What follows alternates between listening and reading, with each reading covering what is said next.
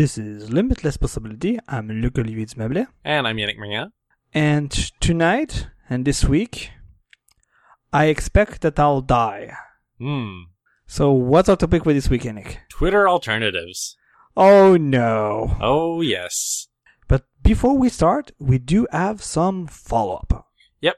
So on episode 85, I wrote an Alexa skill, and I said on that episode that there was no way to capture arbitrary text in an Alexa skill. This is apparently untrue. There is a slot type called Amazon.literal, and as long as you give it 100 to 150 sample values of the kinds of things you would be receiving in that slot type, it helps Amazon determine roughly what the scope of the vocabulary it should recognize is. So if you give it a bunch of random unrelated words, it's going to use something that is more like the whole dictionary. And if you give it only, let's say, color names, it's probably only going to scope to colors. It runs some kind of analysis on that sample. Usually you have to give about 100 to 150 sample utterances for it to work. There is a catch, though, and that is that it's only available for English US. Of course, like every feature on Alexa, it's only available in the United States. But on top of that, I think that's the reason that the if this and that skill isn't available outside of the US, because you can give your skills arbitrary names, which certainly helps. And unfortunately, the documentation is pretty clear that Amazon.literal only exists for backwards compatibility with older versions of the Alexa SDK, which means it's probably never going to come out of English US, which is an issue because it greatly limits the range of skills you can create on Alexa right now, which is unfortunate. The second item follow-up I have is that for the past few episodes, we've been having a little bit of audio issues with my microphone, and it's been intermittent issues, and we've been having trouble narrowing down exactly what was causing them. After running a bunch of tests, I was pretty sure it was my USB cable, so we are recording with a new USB cable today. Hopefully my audio will be clean this time, because it is infuriating when it's not. Ikovi has another item of follow-up, I believe. I do, and yesterday, Nintendo finally announced some more details about the Nintendo Switch Online. It's something we discussed a lot in our previous past episode about Nintendo, but Nintendo said that the Nintendo Switch Online that was supposed to get released this year, we don't know when, now we know when, so it's going to be in September, so let's assume September 30th, and we get a little bit more details. So now we know right now in North America what will be the games that you'll be able to play online. So we only know about Splatoon now because of kind of the beta launch it had since Splatoon 2 got released.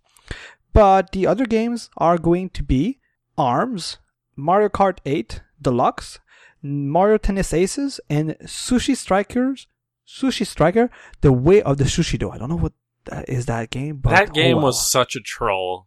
There was an E3. I was watching the Twitch stream for Nintendo, and they were like, actually, it wasn't even on the stream. It was on Twitter. Bill Trennan, which is Mr. Miyamoto's official translator, he tweeted, "You're really gonna want to tune in the next 15 minutes." And basically all of Nintendo fanboy Twitter blew up and was like, "Oh my god, what are they going to announce then?" And it was this crazy game about sushi, that they announced on the 3DS, and I believe came out on the 3DS already, and now it's coming out on Switch as well. It's a weird puzzle game thing. It's not a big AAA title or anything. I think it's a downloadable game for $15. Huh, interesting. That was the only name I didn't recognize. So, also part of the Nintendo Switch Online, you'll be able to download 20 NES games in September, and it includes one of my favorites. And can you guess which one it is? Super Mario Brothers 3? Nope. I'll give you a small hint.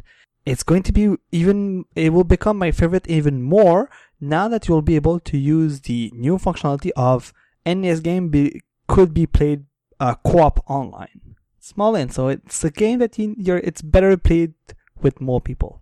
That just makes it harder because that was the only one I could think of. So, one of the favorite games, I do have the cartridge at home at my parents' place on the NES, is Dr. Mario. My brother and I play so much Dr. Mario, and I was super excited that they are bringing co-op online on NES games. So, that's nice. Yeah, There is a weird thing, though. It appears that the lineup is going to be rotating, which means you have a limited amount of time to actually take advantage of that. And they have said also publicly that Virtual Console is not coming back, so you won't be able to permanently purchase NES games. To use that way, you're going to have to continue to pay the subscription fee and play whatever is available that month in the lineup. Yeah, and hopefully some of them will come back after a couple of months and all of that stuff. I hope it will be a bit like what PSN Plus was in its inception, where it's kind of you have a set of lineup of games that are always available for subscribers. Maybe they'll want to rotate some of them, but hopefully there's kind of like out of those 20, maybe like 10, 12 will stay there for longer, maybe a couple of months, and then they'll rotate in a couple of months, and you get more games throughout the year. But some of them are available maybe for 3 to 4 months. I have to imagine that Mario and Mario 3 are never going to rotate, because those are like the ones you want to play the most generally. Yeah. Last but not least, all of this service will also provide you cloud save storage. It's not unknown how many space that will be available for people to use, but Nintendo assumes that saves are small and still small on the Switch, so I guess it's unlimited cloud save storage, but don't quote me on that. That's mostly it about the features. Now let's talk about the money. So Nintendo is going to have 2 types of membership. One for an individual account, and they also have a family account. And it's really interesting because the individual account can be purchased for a month, 3 months, or 12 months. And the prices goes from $4.99, $9.99, and $24.99. That's Canadian dollars. If you want the USD, it's $3.99, $7.99, and $19.99, and the family membership is only available for a year, so it's only available yearly. And to me, this price, if they come up with a lineup of NES game and they update them quite frequently, for $14.99 Canadian dollars or $34.99 USD, that's quite impressive for up to 5 players on the same account. It's 8. Oh, 8? Okay, yeah. Then my notes were wrong. I'm pretty sure it's 8. Another thing that's interesting about this is I was suspecting heavily that they were all accounts that had to be on the same physical Switch device, and this is not true. You can use as many Switches as there are people on your account bound to the same family plan, which means if your family is rich and you have 4 Switches, you can have one family plan and spread it across all 4 of your Switches, which I guess is pretty cool because most other online stuff, actually, even PSN, you can't use the online functionality across accounts on the same PlayStation. Like, if my brother gets on my PS4, he can't play online on his account. He has to play through my account because he doesn't have a PSN subscription. Yeah, you would need to have it. And you were right. My notes were wrong. Nintendo says on its website, the Nintendo account holder may invite up to 7 other to join a family group. All members of that group will have access to the Nintendo Switch Online. So for 45 Canadian dollars, to me, it becomes a no-brainer, and I'm sure Tony and I will just pay it and enjoy it. Talking about Nintendo just reminded me that I have follow-up to follow-up, which is, last episode we talked about Nintendo and Cygames teaming up to do a new a new action RPG for mobile phones, and we made it sound like the Nintendo and DeNA agreement was over. It is not over. They continue to be involved with DeNA, but now Cygames is also a part of this weird menage a trois. So there you go. Good. And now let's talk about all of these Twitter and alternative that you've been using for the last few days, months, years, weeks. Okay, that's good. But before we talk about the alternatives themselves, I guess we sort of need to address, like, what are the problems with Twitter? Uh-oh. Yeah, remember in my intro when I said I'm going to die this week? That's why. Okay, I don't think it's that controversial a topic, but okay, let's get into it. So, first of all, third-party clients are in a state of limbo. In the early days, third parties really made Twitter flourish because they were a web page, and the iPhone had just come out, among other things. And the iPhone, well, at least for the first year, you didn't really have much of a choice but to use a web page unless you jailbroke and used Twinkle, which was a great client, or I think the other one was called Quick Twitter or something like that. But eventually, Twitter was like, it's really weird that we are a social network, and when you go on the App Store and you search for Twitter, everybody else's brand comes up except for ours. So they started snatching up different third-party clients and bought them. And one of them was Tweety, which was one of the best Twitter clients on iOS. It was definitely the best Twitter client on iOS at the time that it was purchased. And a few other clients on other platforms. I don't remember them because they were probably bad because they weren't on iPhone. Sorry. I can have a good example in my days where I was selling cell phones during my studies, and I was using Falcon on Android, if I recall correctly. Yeah. It got shut down because of the token limit, if I recall. And the developer eventually ended up getting hired by Twitter to work on the Android team, which is kind of funny, but yeah. Yeah, that was a good one. And yeah, and there was a weird thing where for a while Falcon basically, like, they hit the token limit, and they had this page in their app which was like, log into Twitter, create your own third-party application on the development site, and enter your tokens here and here, and you can continue to use Falcon. And it was really weird and probably against the terms of service, but whatever. Once Twitter grabbed up the developer, I believe Falcon was pulled from the store, and now a bunch of other alternatives have popped up, except as soon as they hit a hard cap of how many users they can have, they basically die on the spot because they can't get more users. And if you can't get more users for your paid Twitter client, development of it can't sustain, really. So I sort of hinted at it there. Yes, there was a policy change where basically Twitter said, if you are building alternative views of the timeline for things that are not basically analytics, we strongly discourage doing so. However, they never actually revoked access to those APIs. And there was a hard cap of how many users you could get, which I believe is either 10,000 or 100,000. I'm surprised that some of the current popular iOS clients are not running to those limits. Or well, they were grandfathered in, right? Oh, yeah, like Tweetbot. So they were like okay-ish, yep. Right? Twitterrific and Tweetbot had such a significant user base at the time that this policy change happened that I believe if you had a user base above the cap that they suggested, they doubled the cap.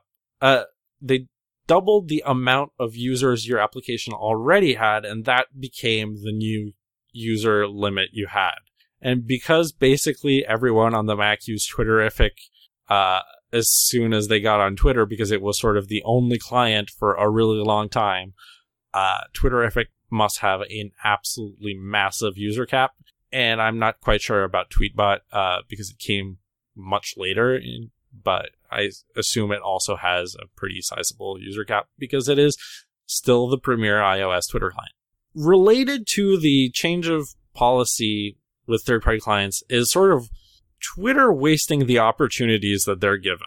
One of the things that made Twitter really unique is it was one of the last social networks to really cling onto a reverse chronological timeline, which is something that I take very dearly because I read basically every tweet, and if I feel like I can't keep up with the amount of tweets that are being posted, I unfollow people. I really like being able to read everything and have a close relationship with a lot of the people that I follow.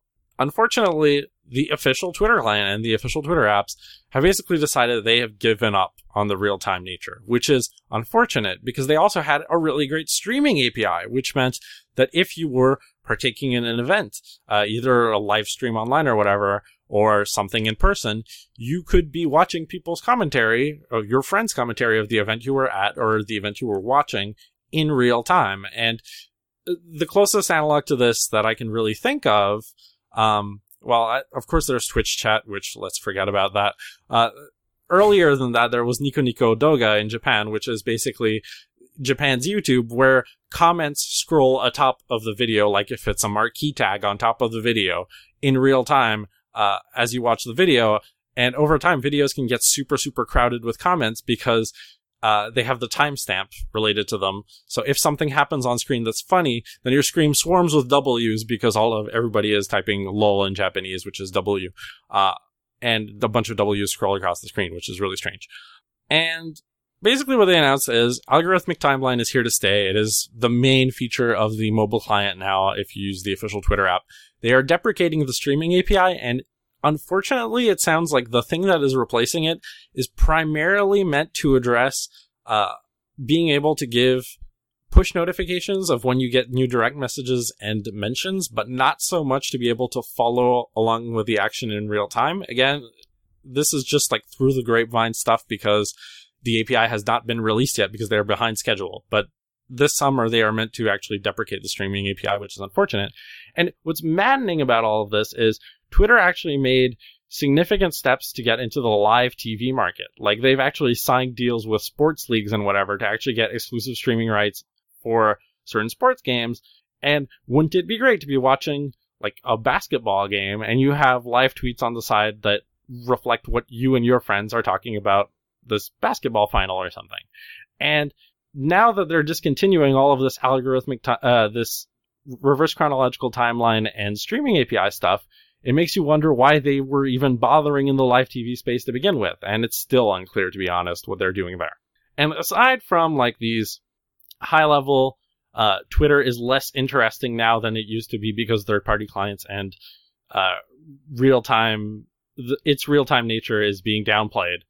There's also the whole nature of rampant abuse on Twitter, and we're not going to get into it too much because that's a whole entire show in itself. But basically, you have the Gamergaters who are hurling harassment at female game developers throughout the gaming industry and games journalists. You have the alt-right, which is taking over basically every social media they can get their grubby hands on. And a lot of people have said publicly that they think that Twitter should be doing more to address these things. I think it is a much larger issue than people actually realize because they don't actually seem to pay attention to like what the scale of Twitter is relative to any other website that they may have actually put their hands on before. It is not an easy problem to solve, though I do agree that they are not doing enough. Like, you can say it's a hard problem, but they're definitely not doing enough on that point. And certain people have said, we're bringing up alternatives to Twitter so that we can fight this problem. And as we're going to see a little bit later, some of that is sort of questionable. Do you have anything you want to add on the problems with Twitter before we get into our first technical lecture? Because I have to do a technical lecture before we actually get to the first alternative. Not really, to be honest. I think you've hit the nail on everything that we don't like, or all of the problems currently with Twitter. And I think you could have gone into bigger details about some of the points, but I think for most of it is like you can apply, like you gave example of Gamergate. You can apply that for the last US election. Like you can apply all of this particular problem you describe with a lot of recent Twitter problems, and I think all the comments you made can mostly apply to all of these. All right. So there are basically two approaches to how you can make a Twitter alternative. There is the federated approach, and there is the centralized or semi-centralized approach. And this is sort of a spectrum, with like semi-centralized pretty much in the middle. And I'm going to explain more or less what Federation is and the protocols that enable it before talking a little bit about Mastodon, which is the big federated Twitter alternative. So what is Federation? The closest real-world example I can think of is the email system. Email is one large network that is comprised of many mail servers across the internet that are all intercompatible because they speak the same protocols. If you sign up on Gmail, you can still send mail to a Yahoo Mail account just fine. And in email, your user identifier is quite literally username at domain. Like, that is how you are recognized in the email system. And a federated approach to social networking is not too far away from that. They call it the Fediverse, which is kind of a terrible name, but whatever, that's what they call it. And it's made up of multiple instances, which are, in this analogy, the mail servers, each hosting one or more users and can communicate with other instances via a standardized protocol that they agreed on and addressing mechanism. So currently, in most cases online, this is OStatus, though we're also going to be talking about ActivityPub, which is the replacement for OStatus, which is still less popular, but hopefully gaining in popularity soon. So OStatus evolved out of open microblogging, which was first implemented by Laconica in 2009. I'm going to be using the name Laconica, Identica, Statusnet, New Social pretty much interchangeably because technically Laconica refers to the software and Identica refers to the main website running that software. And then I've lost track of what StatusNet is and what New Social is, but I believe they are the new names of Laconica because they changed name, but the name changes are so confusing. And then they changed name like 2 other times after that.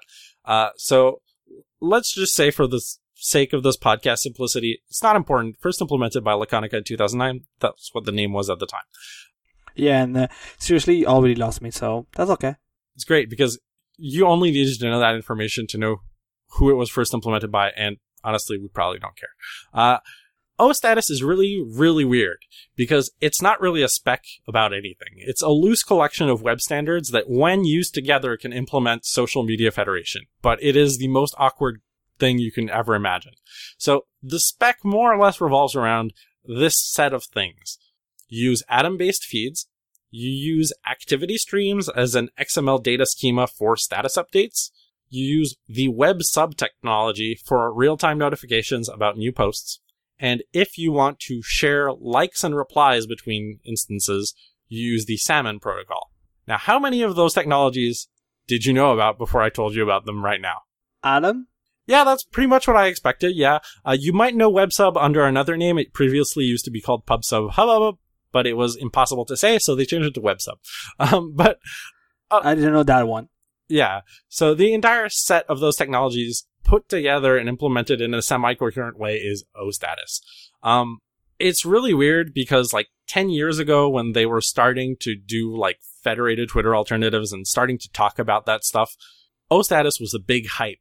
And nowadays, it seems that almost all of the documentation about this spec is offline or points to dead domains that have been taken over by domain squatters. It's like it completely vanished from the internet, and the only relic that still exists is somehow the OStatus support in Mastodon. That is the reference implementation now, because everything else seems to have vanished from the internet. Which we will return to, things vanishing from the internet in a short bit. So, since OStatus has vanished from the internet, the replacement, the new hotness, is called ActivityPub. It is based on the protocol used by Pump.io, which is the second attempt at a decentralized social networking platform by the original creator of Laconica, which is the platform that invented OStatus before it. It's sort of like serial entrepreneurs. There are serial decentralized social networking people out there who just reinvent the same thing over and over again. Luckily, it's much more of an actual spec that can be used for something. More importantly, it's really for social network application developers to be able to intercommunicate in a more modern and sane way. Feeds are now JSON with a schema that is defined by Activity Streams 2, which is the second version of Activity Streams, which was used in OStatus. And the spec defines 2 APIs. So there's a server-to-server API, which is the communication between instances. And that communication is done in batches of create, update, and delete operations that are transferred across servers. And there's a client-server API, which means, in theory, if you write an application that can post to an ActivityPub-enabled social network, it should be able to post to any ActivityPub-enabled social network, regardless of what the actual software running on that server is. And the API uses an easy-to-grasp inbox and outbox model instead of spreading things across multiple technologies that do things in similar but slightly different ways like OStatus did. I have previously been a huge critic, though often in private forums, of OStatus as being sort of a garbage spec, and there were a lot of issues with OStatus that felt to me like eventual scalability issues. I call it the Justin Bieber problem. The Justin Bieber Does problem. this social networking protocol survive if Justin Bieber joins any instance of this service? And oh, true. Okay, I remember that. You had a lot of discussion about that concept. Yeah, and basically it's go look at Justin Bieber's mentions, and you are seeing a very high percentage of Twitter's overall active usage being reflected in that live stream of data in your face. Because there are literally bots that 9-year-old girls put on Twitter that are literally just notice me, Justin, and then an auto-incrementing number that goes up that is posted every second. And I'm not joking. Probably Justin Williams, which occasionally blogs about random 9-year-old girls tweeting at Justin and thinking he's Justin Bieber. It's maddening how much activity Justin Bieber, Lady Gaga, all of the top tier celebrities if one of them joins an instance of a federated network, does the entire federated network go down within 24 hours? And with OStatus, I always had huge concerns that this thing was going to fall apart. I've only read ActivityPub like once or twice, so I'm not entirely up to date on this, but it seems much better designed for this scenario, which is a relief for me because, as we'll speak about a little later, I think Mastodon is probably the more likely to succeed of the two Twitter alternatives we're going to be talking about today. And luckily, now Mastodon supports ActivityPub since September. And in January of 2018, the W3C published ActivityPub as a recommendation spec on their website. So this is like true web standard stuff now. We finally have a sane standard for social networking on the internet.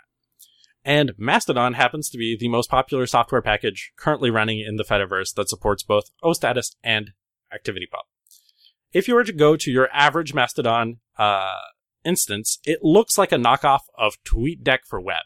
I think this is intentional. First of all, I mean, like, they're using Twitter Bootstrap quite obviously, so it looks a lot like Twitter. But so does every website that uses Bootstrap, like, that's normal. And what's interesting to me is that unlike a lot of previous attempts at making federated social networks, most of which have died off, being a federated network is almost an implementation detail that doesn't matter to end users, which is, I think, key. And I think it's a reason that a lot of my not technically savvy friends have joined Mastodon. The only thing that makes Mastodon really different from Twitter is if you're sending a reply to someone who is on another server, or you are trying to visit the profile of someone who is on another server, you just have to add the domain name of the server they're on, just like email. And because everybody, unfortunately, has to use email on their day-to-day lives, they know how to use email, they know how to use Mastodon. Problem solved. There is no usability gap in using Mastodon, whereas previous federated social networks were a disaster in usability. Like, not only was the UI just generally worse to begin with, but the entire federation aspect was completely impossible to grok, whereas Mastodon is very user-friendly, and that is great. Now, I said it's an implementation detail that doesn't matter to end users, except when it does matter to end users. So this week, a few of my friends actually found out that they were going to go to log into their Mastodon instance, and the person who hosted the instance decided, nah, no one's using this thing, I'm just going to take it offline, which means instantly, like, their social network presence has disappeared from the internet, and there's nothing they can do to get it back. So you're entirely at the whim of people who host instances.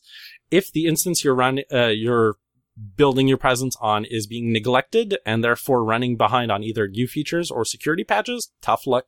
Run your own instance. If the person decides to bail, suddenly your social media presence is gone. Privacy settings are actually more of a recommendation because, of course, for stuff to travel between instances, it has to travel in the clear, which means the other instance on the other end can just ignore the flag that says only show this to my friends, and suddenly your private posts, in big air quotes, are public because nobody has to actually respect them.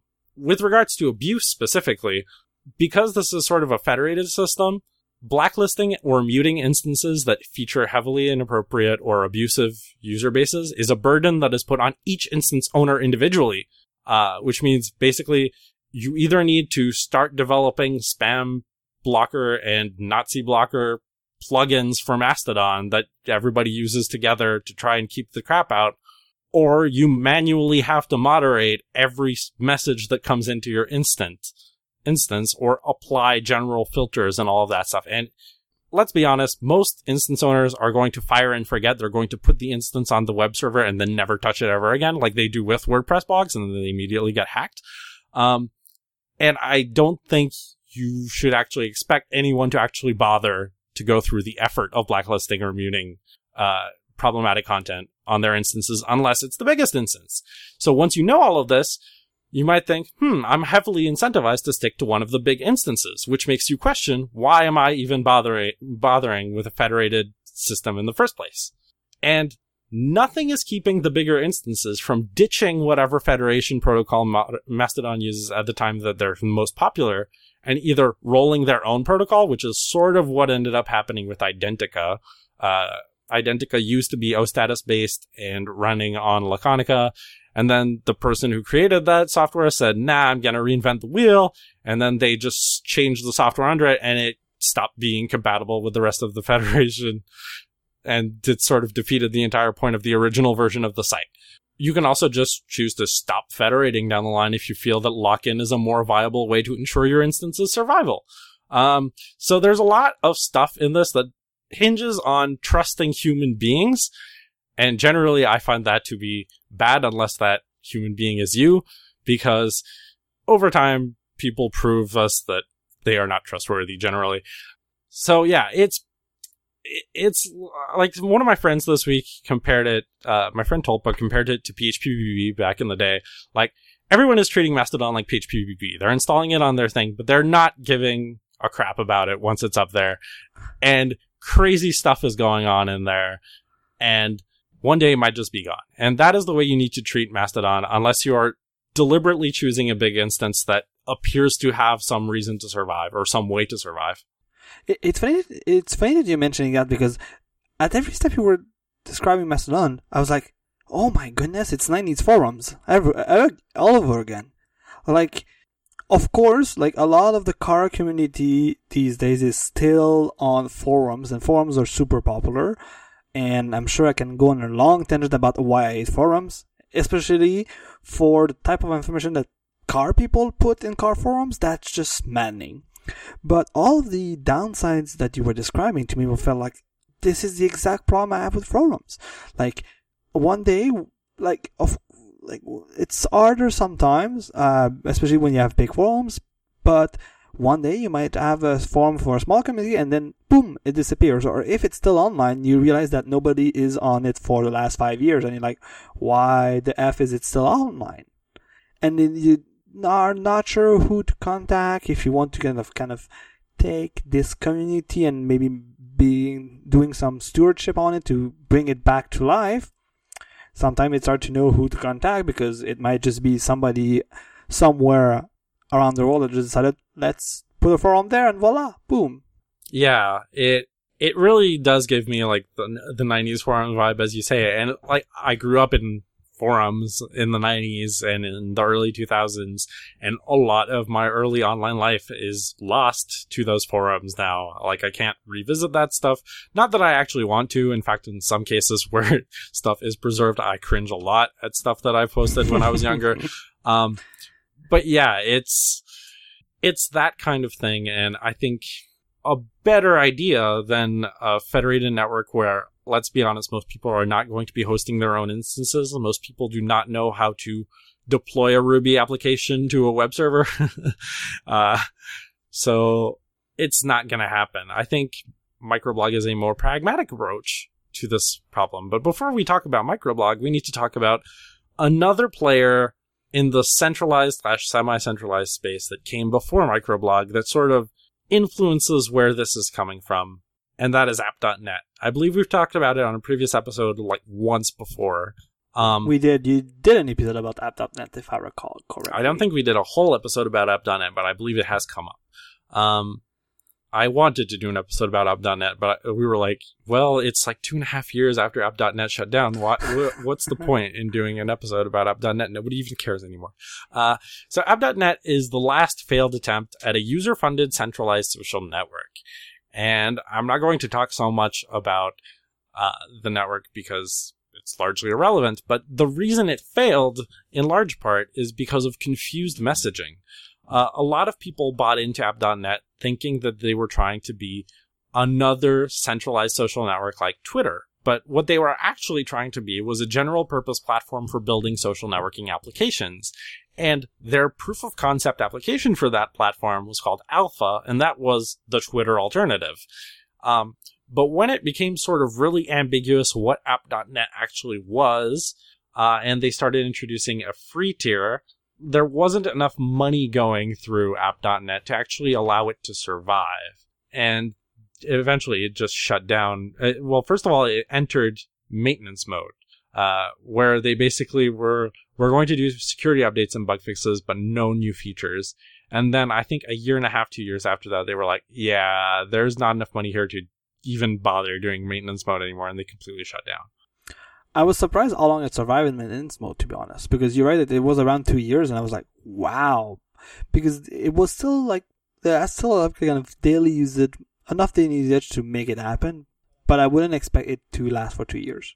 The one last thing I do want to say, because it sort of informs the gap between the Mastodon world and the centralized, semi-centralized world, is App.net had a lot of Mac and iOS developers, I think primarily because it got a lot of traction from blogs like Daring Fireball and other podcasts in the Apple sphere. So it was very heavily focused towards Mac and iOS developers, and there was very little of anyone else.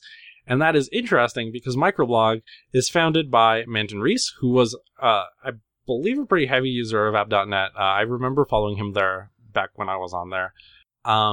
He was. I think his Twitter account is like, I quit Twitter, blah, blah, blah, go find me, follow me there. And it was, for a long time, App.net. Yeah, that seems about right. I think he quit Twitter while they were on App.net, and like the last day he posted on Twitter that wasn't a micro.blog repost was like the anniversary of Steve Jobs' death or something. He posted like a collection of memories about Steve Jobs and then left Twitter. And now if you go to his account at Manton2 on Twitter, it's all cross posts from micro.blog, which is interesting. Yesterday I sort of created a big commotion on micro.blog by saying I don't have an elevator pitch for this because it's really complicated to explain what micro.blog is, and it's also very simple to explain what micro.blog is, except the onboarding process for micro.blog is asinine, and it complicates things, and we will get into this. If I had to give an idealized description of what micro.blog is, it's like Twitter, but funded directly by its users. It embraces third-party developers. It's run by people with taste and a desire for civility. This is like, I stayed up until 1:30 last night, and that is the conclusion I came to. It took a really long time. I think it took like 6 hours of arguing on micro.blog to actually come to that conclusion. That is the idealized description. Now, unfortunately, if you go to micro.blog and you try to sign up for an account, you will be confused as hell if you are under the age of 30. So click on sign up. You will be asked for a username. You will be used for an email address, your real name. I believe if you have a website, so we can put it in your profile. And then under that, there are going to be 2 radio buttons. And this is the most maddening part about this entire sign-up process. There is host a blog on micro.blog for $5 a month. And under that, there's I already have a blog. And then there's a field to post in an RSS or JSON feed link. And if you listen to the description that I gave you, it's like Twitter, but funded directly by its users, embraces third parties, and run by people with taste and a desire for civility. Your next question after that, and seeing the sign-up page, is what do blogs have to do with this at all? Why do blogs matter? Blogs have not mattered in a decade if you're under 30 years old, more or less. If you're not already sold into blogging, blogging is irrelevant, and therefore having this thing that looks like Twitter and not a blog, asks you if you have a blog, makes it look like 2 completely unrelated things are fusing together. If you go to the actual micro.blog homepage, it is self-described as a network of independent microblogs. Short posts like tweets, but on your own website that you control. I believe that there is too much of an emphasis on controlling your own content, and that I should probably explain it before going on further, because I think even I might have lost you already.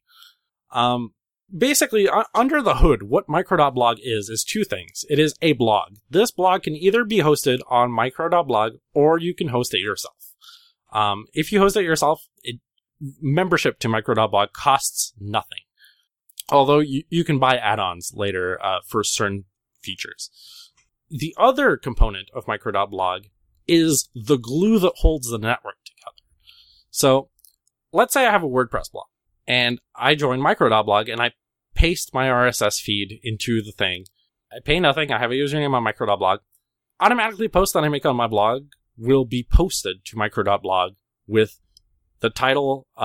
If it's a long post, it'll be the title and then a link to the thing. Sort of like regular RSS repeater accounts that you see on Twitter. Pretty normal stuff. If you post a short post, it'll appear like a tweet on micro.blog. And then any replies that happen on that post are not hosted on the person that posted its blog, but instead they're hosted on micro.blog. So it's really like, I think I explained it to you last time as, it's like a comment platform for blogs that looks like Twitter. And it's a blog reader that looks like Twitter. And it's like a sandwich of those two things together. Right. To me, it felt when we talked about it, it felt that it's like you own your profile on any social network, so you manage your profile. So here's the format we expect to read your profile. You store it wherever you want, but make sure that it conforms this format. And then if you do X post, it should be this format. Y post, this format. And to me, micro.blog feels more like kind of a, I'm not sure if it's a good comparison, but like a data format for website, for social website, whether it's blog, Twitter, blah, blah, blah. And they expect if you do micro posts like Twitter style posts, do this. Or if you do lengthy posts like you're doing in your blog, do that. And then it works on our platform.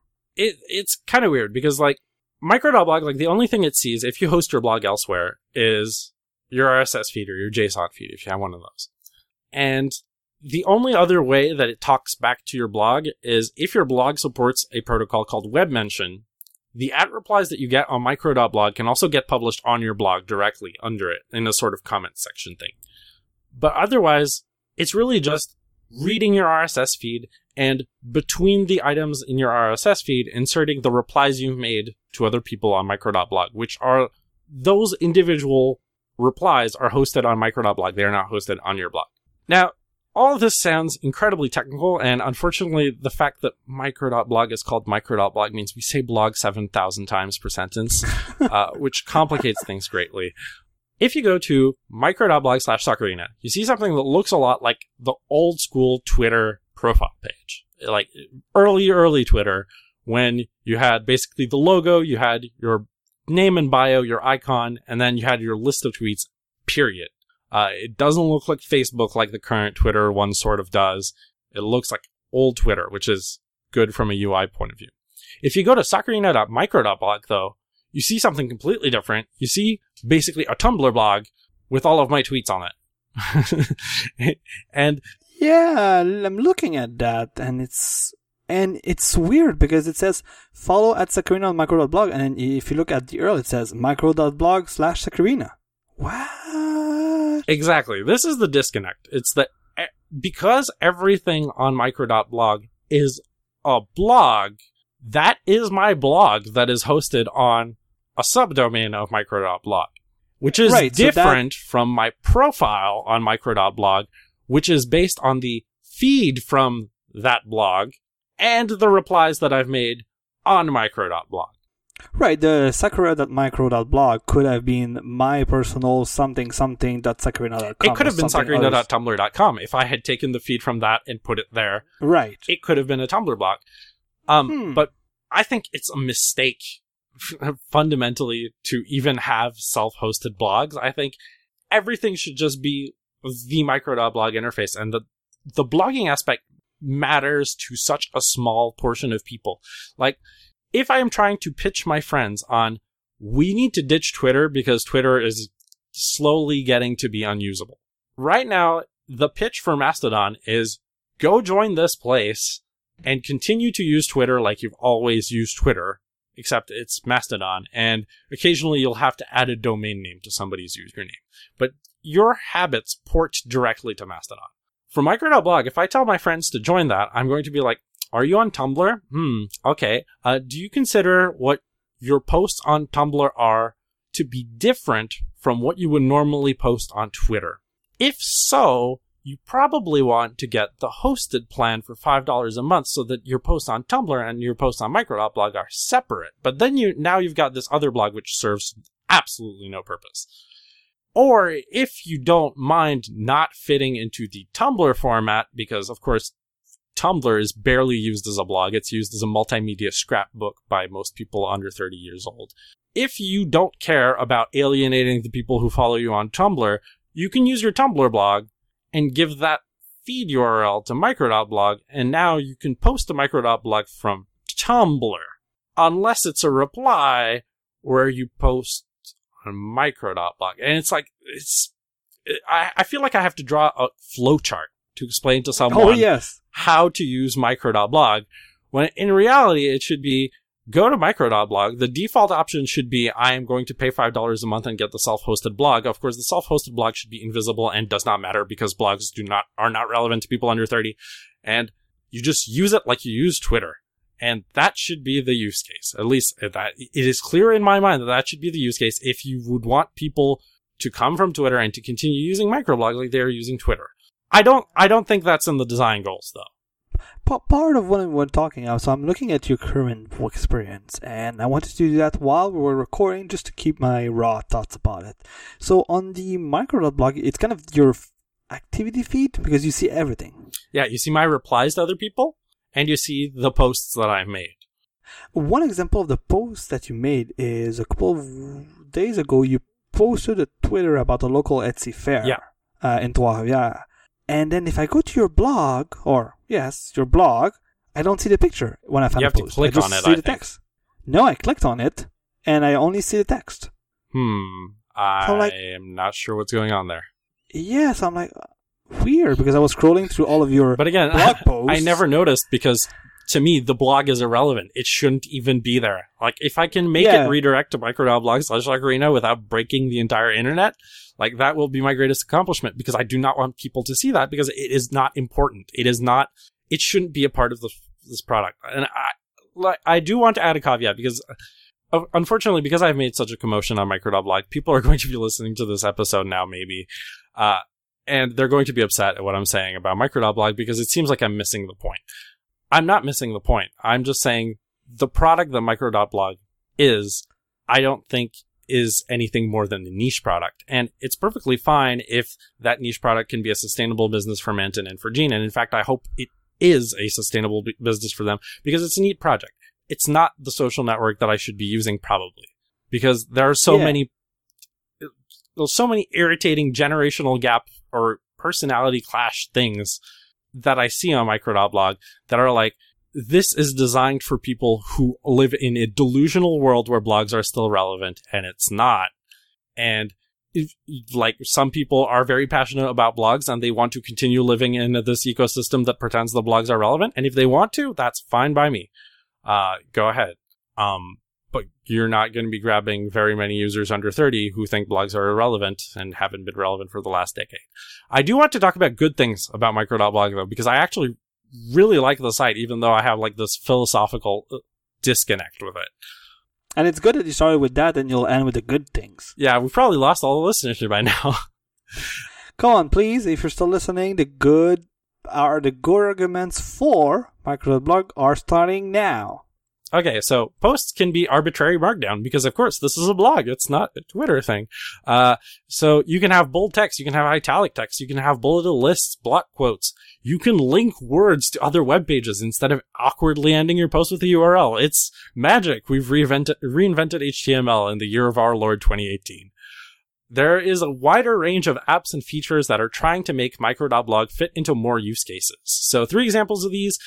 Instagram import is now available on the Mac Micro.blog app. So if you have an Instagram account and you want to ditch Instagram, you can import all of your photos from the Instagram archive and put them on your Micro.blog account. There is an application called Sunlit, which is really cool. It's for photo blogging and even potentially blogging photos about trips. And since I'm going to Japan this summer for the God knows how manyth time, 6th time, I think, there are going to be a lot of photos on Micro.blog this summer. In fact, that is the primary reason I joined Micro.blog, because Instagram is unusable with an algorithmic timeline. So I want to post things in a format where people can see the posts in order like they're supposed to be. That's a good point you're making, because these days my main usage for Instagram is to get car shit again. Like, I have not enough car stuff in my life, it seems, but ignoring that statement, I had a personal friend that was going to a trip, and I was like, where are these pictures? And then scroll, and 3 pictures out of order. I was like, oh crap, that's true. Algorithmic timeline. So yeah, I can feel why you want to move away, and I think the main reason why you were on Instagram was when you are in trip. That was the entire reason I was on Instagram, was so my family could follow my photos in real time. And now that the timeline is algorithmic, the entire point of why I was on Instagram is gone. So I'm trying out alternatives, and this year it's going to be Micro.blog, and who knows what it'll be in the future. And at least with this, with Micro.blog, you are not forced to follow Yannick. You can just go on his public page and just refresh it and keep a tab there on your browser. If the images load. Because it didn't load earlier when you went on it, but yeah. No, I mean really on your micro.blog/Sakrina page. Fair. And the third app that fits into a special use case that I want to mention is Wavelength, which allows you to post podcasts directly to Micro.blog. And in fact, there is a $10 a month plan where if you have a hosted Micro.blog blog, you get podcast hosting. And I believe the limitation is podcasts have to be under 15 minutes because it's microcasts on Micro.blog. But the app seems really well made, and everything is Micro on Micro.blog. Yes. So here's another good thing. Instead of using hashtags, which are gross and disgusting and nobody should use them, you can use topic-related emoji. And there are topic discover pages that search for those emoji in posts and find posts related to that topic. For some reason, I don't understand. None of my video games posts have ever showed up on the video games page, even though I use the joystick emoji like I'm supposed to. Not sure what's going on there. But my other posts have worked in other emojis, so I think maybe it's just a weird thing with the video games emoji page that's bugged or something. Or I'm using a weird variant of the joystick emoji that I'm not supposed to, or something like that. Third-party apps are not only welcomed, but also encouraged. So this week, the first third-party Micro.blog client for iOS launched. It's called iCrow. It's on the App Store, and it is free. And because Micro.blog has no advertising, there are pretty good chances that Manton will never say, ha ha ha, now I'm going to screw all the third-party developers and pull the plug on their API, because it fundamentally has no major difference on on how much money he makes at the end, because we pay a subscription fee for Micro.blog. Naturally, data portability is very good. If you host your blog on Micro.blog, you can import posts from WordPress or Twitter, or you can export posts to a WordPress-compatible format if you want to migrate away from Micro.blog, or you can mirror your blog as a Jekyll website on your GitHub account if you choose. So that is cool. And as I mentioned, it's based on open technologies, RSS and JSON feed, and the API to post to Micro.blog is MicroPub, which is, funnily enough, actually a sibling to ActivityPub, which Mastodon is based on. However, MicroPub was meant for posting to blogs, and ActivityPub was meant for posting to social networks. So that is a list of good things. I think it's quite a few good things. And of course, the community is really chill.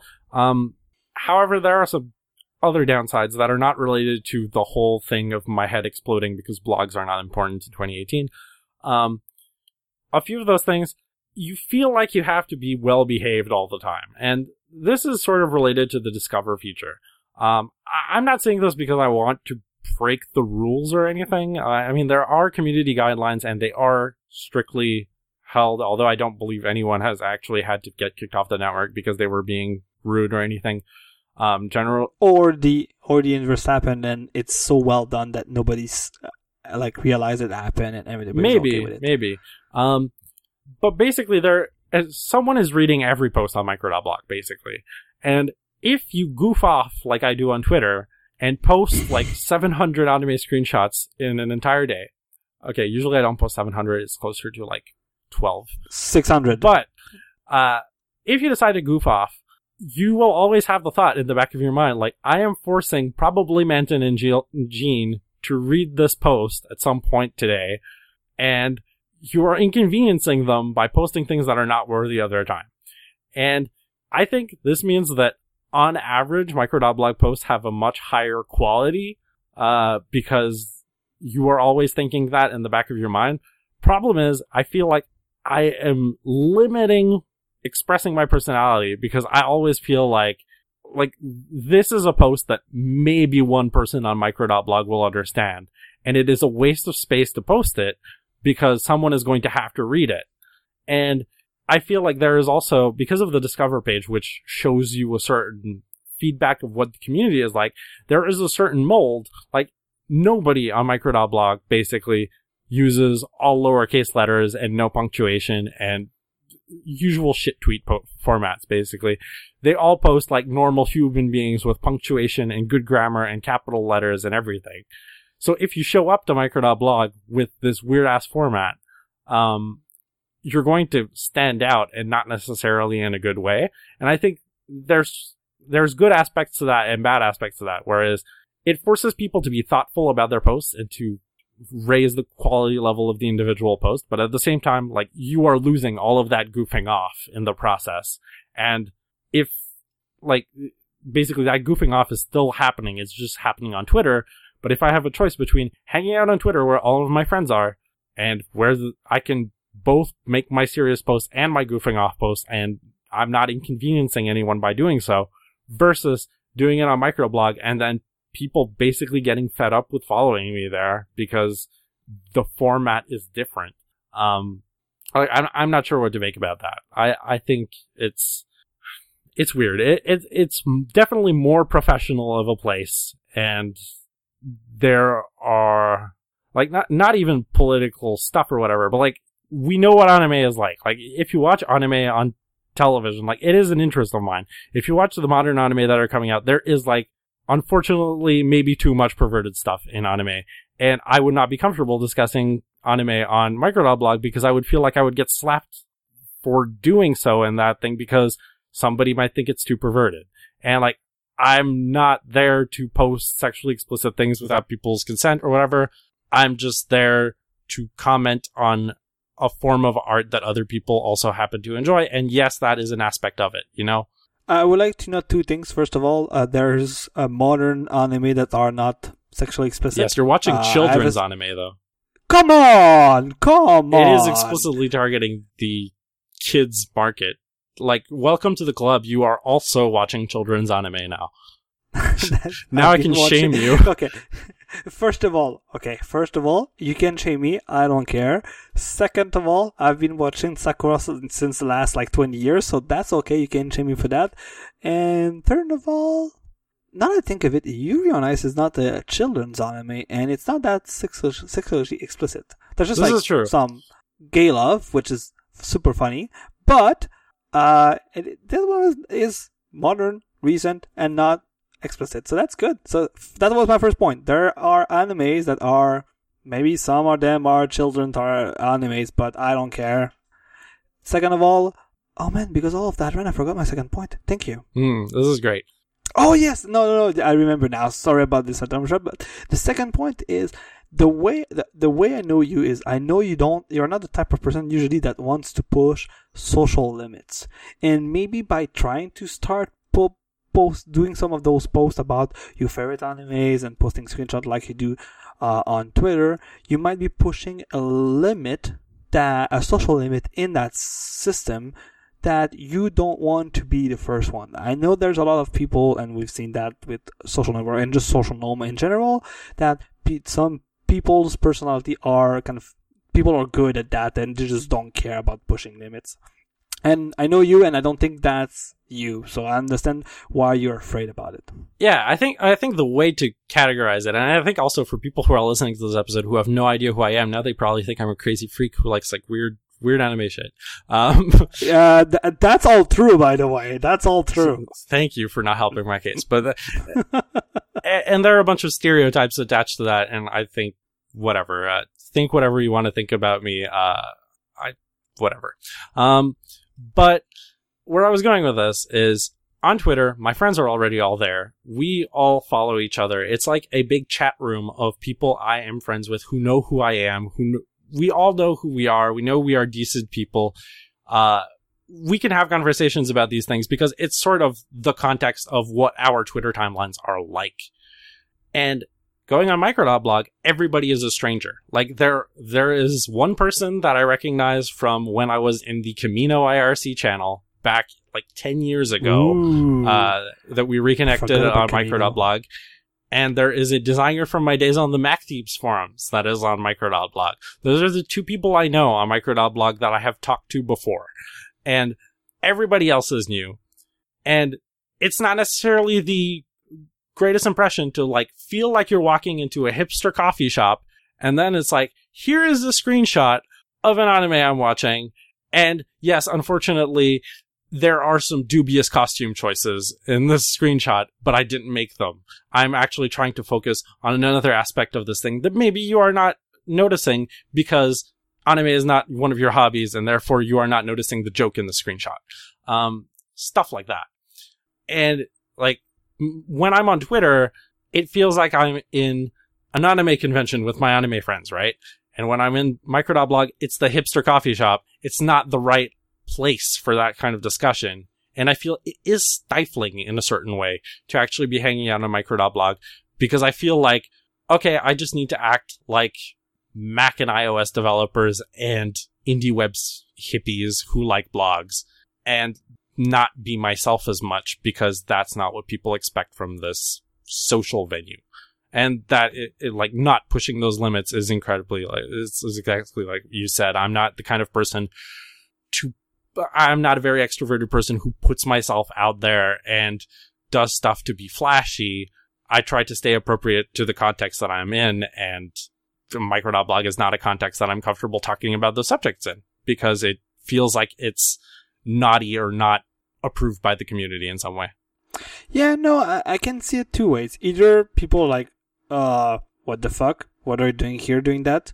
Or you're like, hey, another anime lover. Hey, I'm happy to see that there's other anime lovers in this platform. That's the other problem. There's no anime emoji or whatever, so I can't find other people who like anime on Micro.blog for us to have a little micro community to begin with. And there's a shit ton of emojis. I'm sure you can just find one that means anime that is not really anime, but you'll set the trend. Sure, I agree with that part, except they have to be manually approved for them to have Discover pages. It's not every emoji that has them. And there's no search engine. So, like, you can search for people, but you can't search for topics or posts, which basically limits your ability to find people with similar hobbies. And I know that one of the replies to one of the things that I said last night was, one of the things that's great about Micro.blog versus Tumblr, because we were talking about the distinction between the blogs on Micro.blog and Tumblr, is that posts here are more about everyday life, whereas on Tumblr they are about weird pop culture shit and fandom. And I'm like, yeah, but my everyday life is super mundane. I would rather be talking about pop culture stuff. And maybe I belong on Tumblr and not on Micro.blog. I don't know. But it's like that kind of thing where, like, you are going to get bored hearing me talk about how it's been a week and we still don't have a coffee machine at the office. Like, that is not a post that is interesting. And it also sort of goes counter to Manton's sort of informal mission statement. I mean, I've been following Manton for quite a long time, so I'm familiar with the software he's developed. And sort of the running theme in what he's been doing, especially in the last 10 years, has been archival and permanence. And if there's anything, like we sort of talked about this in your photo episode, right? We were talking about, like, there's the ephemera stuff and there's the museum of my life stuff. And I feel like so much of the everyday life stuff is the ephemera stuff that I sort of don't really care about, except maybe randomly once in a while something will pop up. But for the most part, it is ignorable stuff that I have posted in the past. And I feel the same way about everyday life posts on Twitter. Like, I am not going back to my 2007 Twitter post saying, what was I doing on that day in January of 2007 when I joined Twitter? I was walking around the school with Luc Olivier after on our lunch break. And that was probably what we were doing, actually. But you get the idea. It feels sort of counter to that mission. You want your post on Micro.blog to matter because the entire point of the platform is you own your posts and you are keeping your personal archive of those posts alive. And if they are not worthy of being archived, then why are you even posting them? But again, it also means that you miss out on a lot of social activity that you are doing on Twitter, because on Twitter, everything is assumed to be ephemera, more or less, and it is a stream of consciousness social network. And has it been crazy obvious that my notes finished a long time ago and I'm just like freestyling right now and it's very unstructured? It's just a soup of words. But yeah, I basically, this is the thing. If you are the kind of person who would want sort of a hybrid between Facebook, Instagram, and Tumblr with really cool people, you should go to micro.blog. If you're looking for something that is like Twitter as it is today, Mastodon is probably what you're looking for. Unfortunately, you have to deal with the entire complexity of federation unless you host your own instance, which is a problem, I think, which means there still aren't really any good, like, solid one-to-one Twitter clones out there for us to basically port over directly. It's kind of a problem because I have this strong suspicion that this summer is going to kill everything that is usable about Twitter, and I'm going to have no place to go, and I don't remember what life was like before Twitter. Like, I really don't. And it worries me that right now the place where I have 95% of my social life is going to be unusable, and I have no alternative ready to jump to when it's gone. And that's that's a good fear, and you know what? That's a valid one. But I think what we've seen in the past, like 10 to 15 years with all of the rise of social media, is one disappears or one is not good enough, all of that stuff. People find a way to just talk to each other in different ways. So maybe for the next 6 months after all of the Twitter I'm even losing the words, but even about the Twitter problems that will happen after the streaming PR going away, you know what? Maybe you'll realize that all of your friends will move to something else, and it might be 1 to 2 or 6 months where it's a big kerfuffle, but at least in the end it will just come back to where it used to be, maybe just on a different product, a different service. It feels like a never-ending cycle of bouncing from silo to silo until one of them becomes motivated by advertising revenue and then ruins their core product, and then we just jump to the next thing that is going to eventually get ruined by advertising revenue pursuit. And that's sort of why you always sort of secretly hope that an open technology or semi-open technology will win out, because then you don't have to deal with this crap anymore. You can just use the open thing and it'll continue to survive. And like Mastodon probably has the best shot because it is fully federated. Like for micro.blog, the individual blogs will survive. But if Manton decides, yeah, microblog is done, all of the replies and the actual social network is going away, and then we're back to just reading each other's blogs, which is not a particularly good or particularly modern way of doing things, I would say. It's a very antiquated view, especially since I've spent like half the episode saying blogs are irrelevant. Like, nobody wants to read blogs. Nobody even, like, I sort of said this earlier, nobody even wants to click links anymore. Like, there's a reason Twitter threads are like this plague that is taking over everyone's timelines, is that people see so many links on their Twitter timelines that they cannot be bothered to click on links anymore unless they have an idea that is going to be interesting ahead of time. Whereas sharing Twitter threads is like, you swipe on a tweet and you see the whole thing, or you see the first sentence and then like some sort of indication that it is a giant ass 300-part thread that you have to read.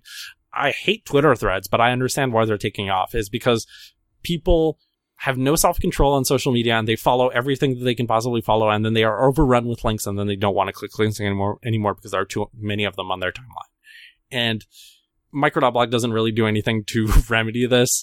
I think we're sort of in this place where the only thing, I don't even know where I'm going with this anymore. I just really want Twitter to like lighten up and go back to being usable, because I'm skeptical that any alternative will ever be as good.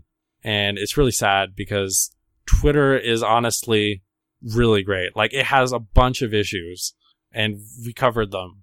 And I made a blog post like several years ago, which is basically like, if I try to stop using Twitter, my life is going to become significantly worse. And that's what I'm worried about, is that, like, yeah, it's cool. There's a cool community on micro.blog, but all of you people are not my current friends.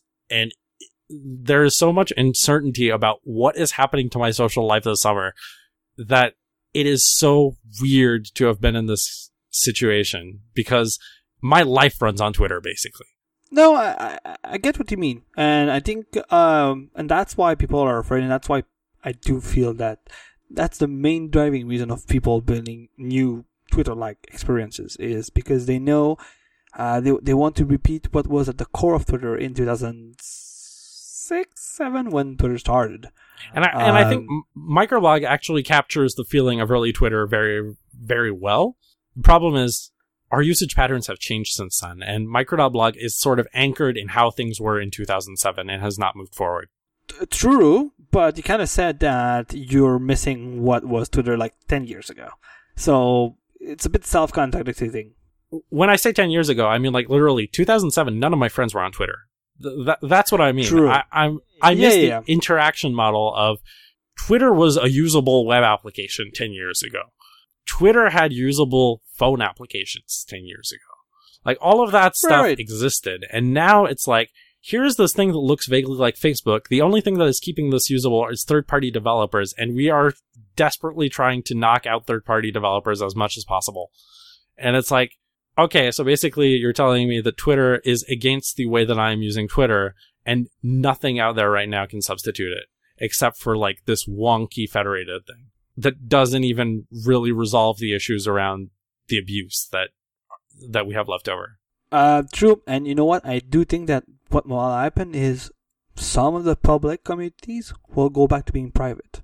Like a decade ago, like 2 decades ago, you had communities online, and most of them were private and like either like Usenet stuff that was public, but there was so much less people on it. And let's be honest, when Twitter started, it was considered kind of a private community because nobody was on it, even if everything happened on the internet.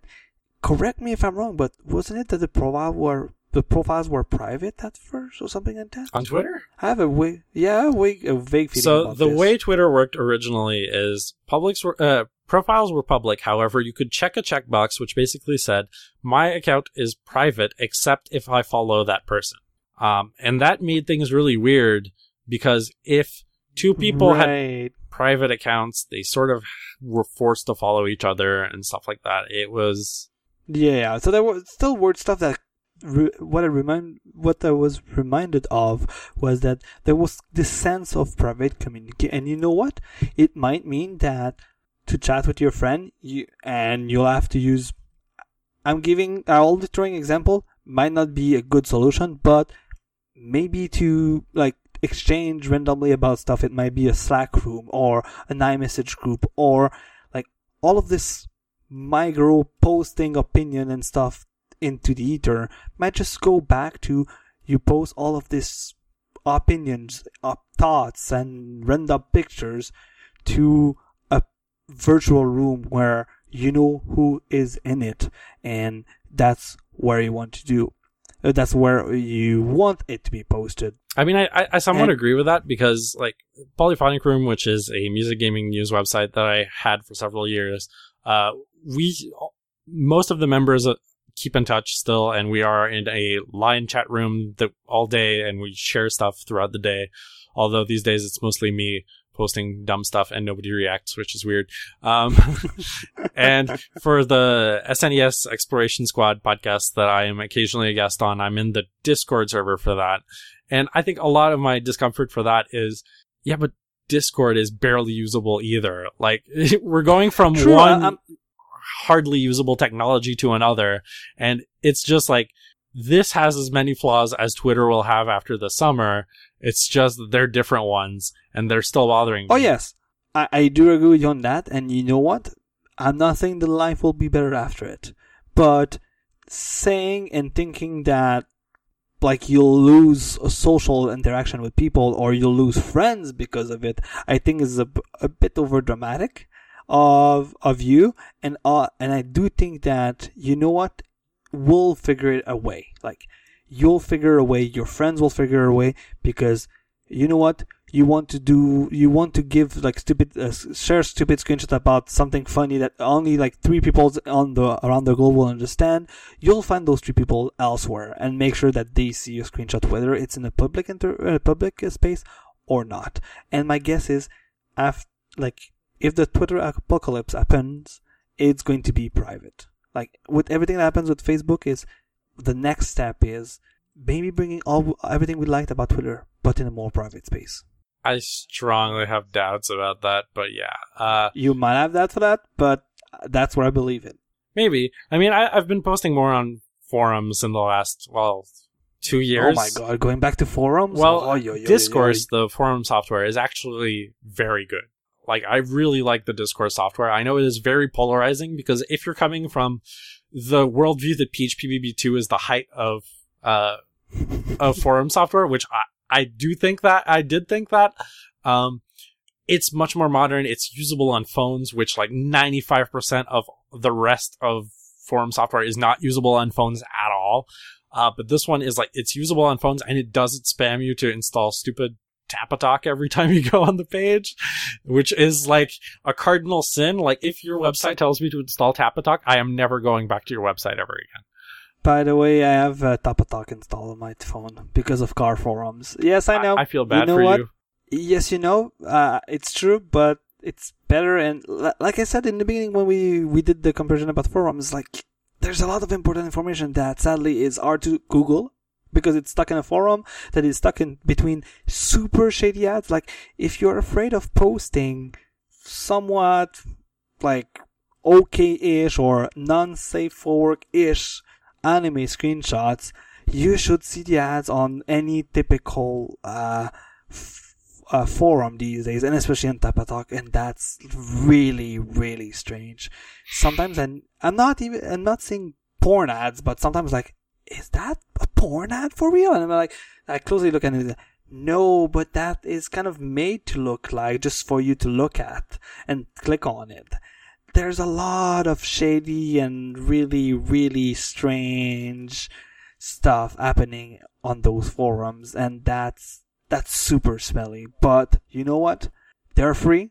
Those shitty ads are there to make it happen, and a lot of non-technical people, they just go where the people with knowledge are, especially like, I'm going back to the car example, but a lot of people still don't want to pay. And I know I'm diverging a bit in a different discussion, but people don't want to pay, and they're going where they can not pay and see everything they need. And sadly, it's in maybe forum, maybe Twitter, maybe Facebook. And that's where those big companies they know that they get people, like they have people because of that. Oh man, I wanted us to finish on a good note, and now you're diverging all this conversation on the bad side again. I'm sorry. To all the first-time listeners to our podcast, well, first of all, you're not listening to the show anymore, probably. But second of all, normally they are more coherent than this. I stayed up until 1:30 a.m. last night, so this episode is not coherent at all. You make it sound worse than it is. I think it was a typical. This is a terrible episode. No, come on. I would say terrible. It's a typical Yannick Ren. No, oh my god, I feel offended now. This is trash. This can't go out. Oh, no. I'm not re-recording. Come on. Whoa, this will go out, but unfortunately, this is a terrible episode. It's not at all indicative of our usual quality. Please go listen to our actually good episodes, which is either the one on mobile payments or the one about wanting a Subaru. Which is episode number 2. Not the one about Subaru, but the mobile payment. Yes. So yeah, like Nick loves to say, it went downhill starting episode 2. Yeah, and now we're at like the most downhill there is ever going to be. We're like in the valley of despair right now. That's good, because now we can finish on a good note, because from now on, our episode will always be better. Really? So we're going back to valley. That's good. Okay, sure. Let's go with that. Yeah, and on that note, let's wrap it up. So if you can find all of the show notes regarding Micro.blog and all the Twitter alternative, you can find this episode on our website at limitlesspossibility.net/89. Yes, there's a lot of episodes between episode 2 and episode 89. If you want to look at the back catalog of episodes, you can also go on our website, limitlesspossibility.net. If you want to follow the news about this about the podcast, you can go on Twitter. Yes, only on Twitter, sadly. I'm not sure. But if you want to see the latest news about this podcast, you can go on Twitter at Limipo_podcast. That's LIMIPO_podcast. You can find also myself on Twitter at Lucanush, where I talk about cars and other sometimes technical stuff. Let's be honest, you don't really post much. Yes, and it's mainly about cars. And it's at Lucanush, LUCCONUCHE, and you can find Yannick at Sakurina, SAKURINA, on Twitter or on Micro.blog. Yes, that applies for Micro.blog too. And we'll see you in 2 weeks. See you in 2 weeks.